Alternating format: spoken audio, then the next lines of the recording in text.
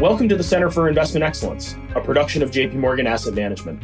The Center for Investment Excellence is an audio podcast that provides educational insights across asset classes and investment themes. Today's episode is on private equity and has been recorded for institutional and professional investors. I'm David Lebowitz, Global Market Strategist and host of the Center for Investment Excellence. With me today is Larry Unrein, the Global Head of Private Equity at JP Morgan. Welcome to the Center for Investment Excellence. Thank you, David. Thanks for having us today.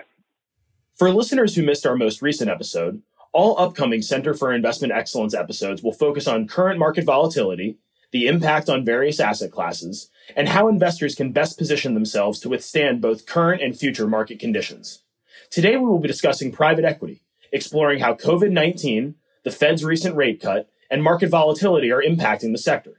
Private equity has demonstrated an ability to outperform traditional asset classes over the long term, and the best way to go about investing within this space is front of mind for many investors and clients. So, kicking it off here, Larry, we would love to get a sense of what you were seeing across the private equity universe before the onset of COVID-19. In other words, as the calendar turned from 2019 to 2020, what were some of the trends that you were observing across the private equity space broadly? Yeah, sure. From a calendar perspective, it's not that long ago, but as you can probably agree with, David, boy, has things changed quite a bit. You know, when we typically get toward the end of the year in December, we like to do both a retrospective and an outlook.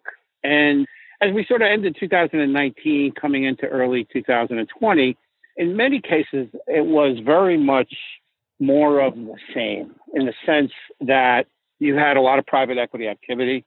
There was a lot of capital, a lot of equity capital in the private equity markets.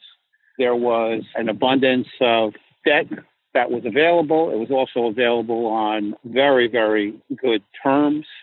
If you looked at valuation multiples, they clearly were at the higher end. You put that in the context of very strong capital markets, pretty much anywhere you looked across the board. I mean, you had very strong equity markets around the world. You had high yield credit spreads at record levels of tightness. So it was very much more of the same. And then the underlying business trends were also very, very good and very, very strong. Then, if I could, a little bit in January of 2020, we clearly were paying a lot of attention to China and our portfolio exposures there. And we're very much getting our arms around the suddenness of change.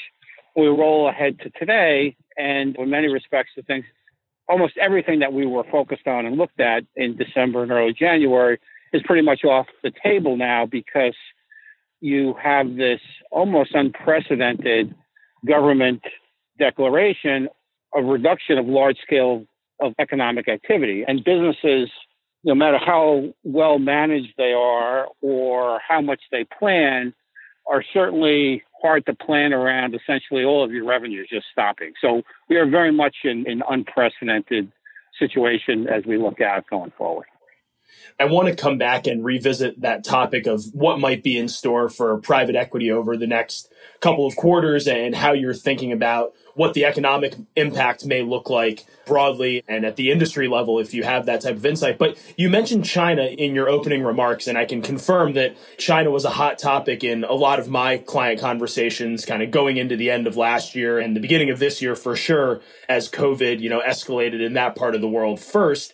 What are your thoughts around how this current crisis will impact not only the growth that we were seeing in terms of investor interest in tapping China from a private market perspective, but how you think that asset class may evolve going forward and what some of the opportunities may look like from your vantage point? We have also been spending, as you would imagine, a lot of time looking at our investments in China, talking with different parts of our network about activities in China, looking at different businesses. Spent a lot of time last week on the phone with our on-the-ground joint venture partner in Beijing and a number of things. I think clearly activity is starting. It's not normal, but it's starting very much to move back to normal slowly, constructively. There's even discussion that I think last report I heard there was no new cases in Wuhan for at least the last 5 days, and there's an anticipation in early April that, assuming that continues, that they will move back.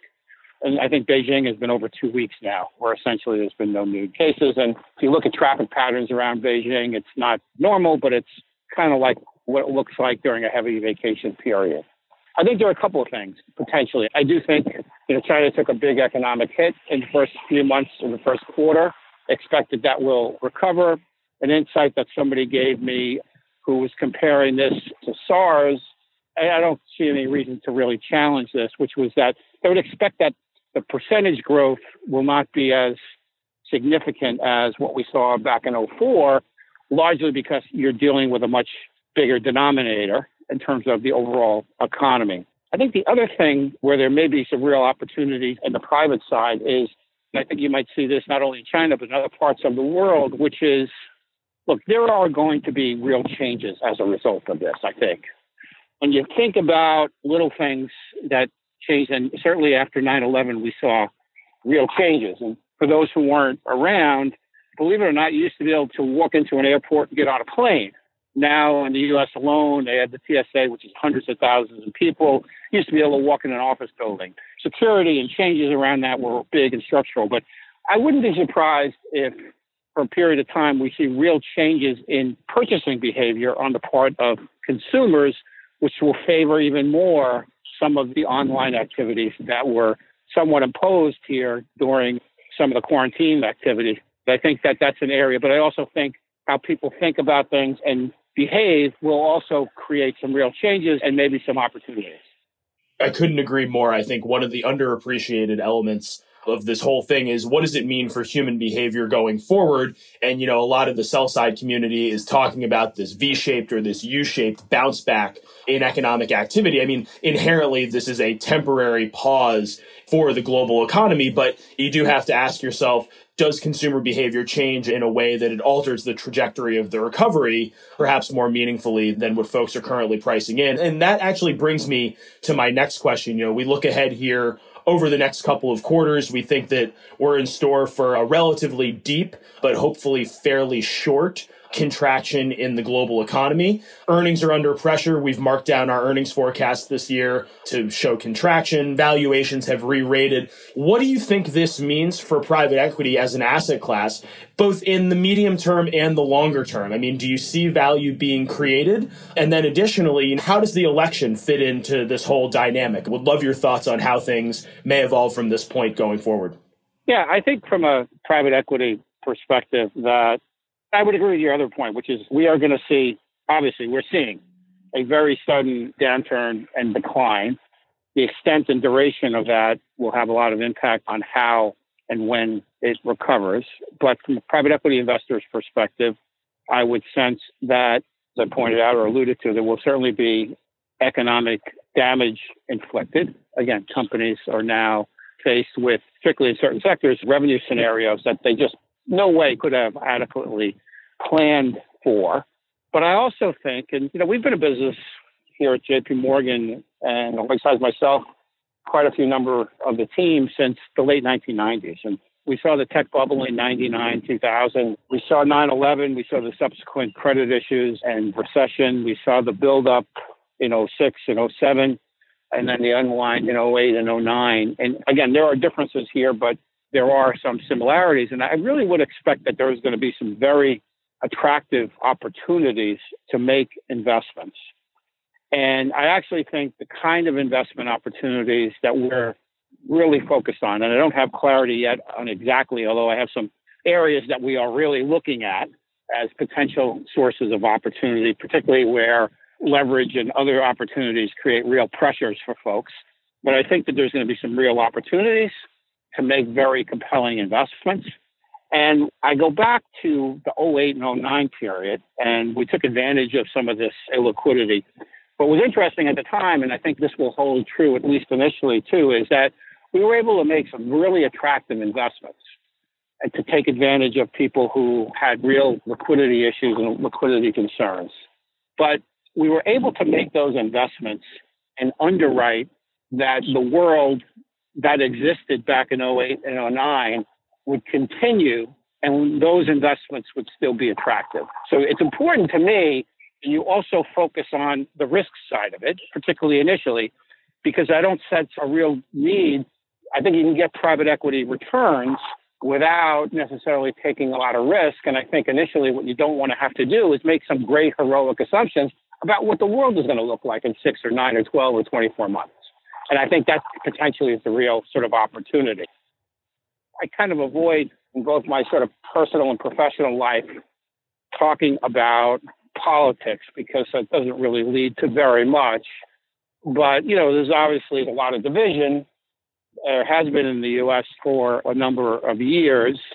This is a period where I think it requires unity and focus. And just looking at the last number of days at some of the rhetoric going back and forth, some of these industries, they didn't mandate that all of a sudden they have no customers. And I think we're in unprecedented ground, but I certainly do think that elections do and have consequences. And whether there is a change that's either pro or anti-business on the margin will certainly impact not only our business, but returns and economic activity across the spectrum.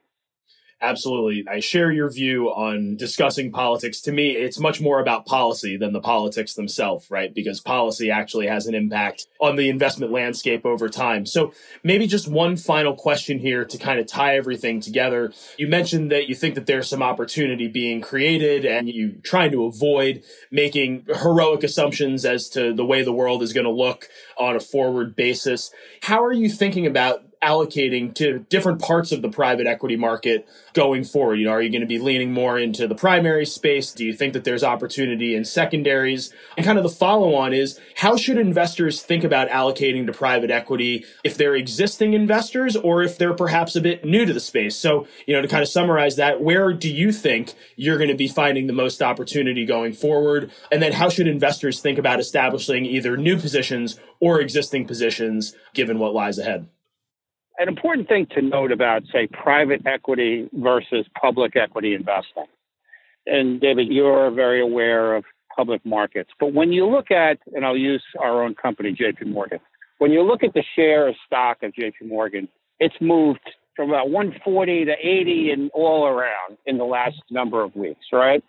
Which is a really significant move. But I don't think that reflects what the overall value of the business is, right? I think if you knocked on the door and said to the board of directors of the company, I want to, buy the business for stocks 80, I'll offer you 100. They're not going to really take that very seriously.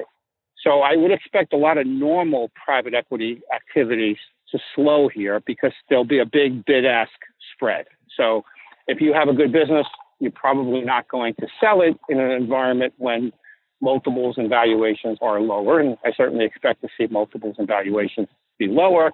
I also think that debt financing is likely to be harder to get. And if it is available, it'll be available in lesser amounts and with more stringent terms.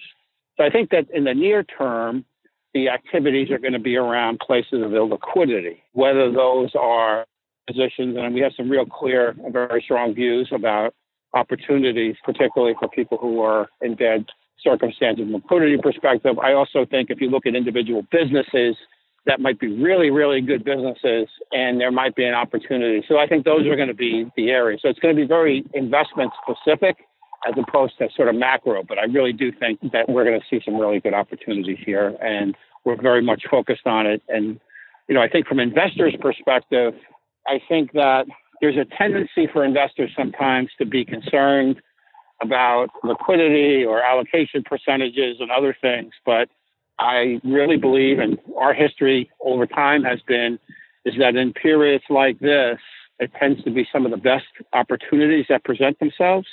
So whether you're new or existing, I think that you should be open to compelling opportunities because I really do believe that you will be rewarded. And I think you can find good returns at very attractive levels of risk over the next number of months. Excellent. Larry, this was absolutely fantastic. Thank you so much for joining us on the Center for Investment Excellence. Thanks a lot. Thank you for joining us today on JP Morgan's Center for Investment Excellence. CFA Institute members are encouraged to self-document their continuing professional development activities in their online CE tracker. If you found our insights useful, you can find more episodes anywhere you listen to podcasts and on our website. Recorded on March 25th, 2020. For the purposes of MiFID II, the JPM Market Insights and Portfolio Insights programs are marketing communications and are not in scope for any MiFID II MiFIR requirements specifically related to investment research. Furthermore, The J.P. Morgan Asset Management Market Insights and Portfolio Insights programs, as non-independent research, have not been prepared in accordance with legal requirements designed to promote the independence of investment research, nor are they subject to any prohibition on dealing ahead of the dissemination of investment research. This document is a general communication being provided for informational purposes only. It is educational in nature and not designed to be taken as advice or a recommendation for any specific investment product, strategy, plan, feature, or other purpose in any jurisdiction, nor is it a commitment from J.P. Morgan Asset Management or any of its subsidiaries to participate in any of the transactions mentioned herein. Any examples used are generic, hypothetical, and for illustration purposes only. This material does not contain sufficient information to support an investment decision, and it should not be relied upon by you in evaluating the merits of investing in any securities or products. In addition, users should make an independent assessment of the legal, regulatory, tax, credit, and accounting implications and determine, together with their own professional advisors, if any investment mentioned herein is believed to be suitable to their personal goals. Investors should ensure that they obtain all available relevant information before making any investment. Any forecasts, figures, opinions, or investment techniques and strategies set out are for information purposes only, based on certain assumptions and current market conditions, and are subject to change without prior notice. All information presented herein is considered to be accurate at the time of production, but no warranty of accuracy is given and no liability in respect of any error or omission is accepted. It should be noted that investment involves risks. The value of investments and the income from them may fluctuate in accordance with market conditions and taxation agreements, and investors may not get back the full amount invested. Both past performance and yields are not reliable indicators of current and future results. J.P. Morgan Asset Management is the brand for the asset management business of J.P. Morgan Chase & Company and its affiliates worldwide. To the extent permitted by applicable law, we may record telephone calls and monitor electronic communications to comply with our legal and regulatory obligations and internal policies. Personal data will be collected, stored, and processed by J.P. Morgan Asset Management in accordance with our privacy policies at https://am.jpmorgan.com/global/privacy. This communication is issued by the following entities. In the United Kingdom by J.P. Morgan Asset Management, UK, Limited, which is authorized and regulated by the Financial Conduct Authority. In other European jurisdictions by J.P. Morgan Asset Management Europe S.A. Grave RL. In Hong Kong by J.P. Morgan Asset Management, Asia Pacific, Limited, or J.P. Morgan Funds, Asia, Limited, or J.P. Morgan Asset Management Real Assets, Asia, Limited. In Singapore by J.P. Morgan Asset Management, Singapore, Limited, Company, Reg. Number 197,601,586K. This advertisement or publication has not been reviewed by the Monetary Authority of Singapore. In Taiwan by J.P. Morgan Asset Management, Taiwan, Limited. In Japan by J.P. Morgan Asset Management, Japan, Limited, which is a member of the Investment Trusts Association, Japan, the Japan Investment Advisors Association, Type 2 Financial Instruments Firms Association, and the Japan Securities Dealers Association, and is regulated by the Financial Services Agency. Registration number Kanto Local Finance Bureau, Financial Instruments Firm, number 330. In Australia to wholesale clients only as defined in Section 761A and 761G of the Corporations Act 2001. CTH by J.P. Morgan Asset Management, Australia, Limited. ABN 55,143,832,080. AFSL 376,919. In Brazil by Banco J.P. Morgan S.A. In Canada for institutional clients use only by J.P. Morgan Asset Management, Canada Inc. And in the United States by J.P. Morgan Institutional Investments, Inc. Member of FINRA. J.P. Morgan Investment Management, Inc. or J.P. Morgan Alternative Asset Management, Inc. In APAC, distribution is for Hong Kong, Taiwan, Japan and Singapore. For all other markets in APAC, to intended recipients only. Copyright 2020 J.P. Morgan Chase & Company, all rights reserved.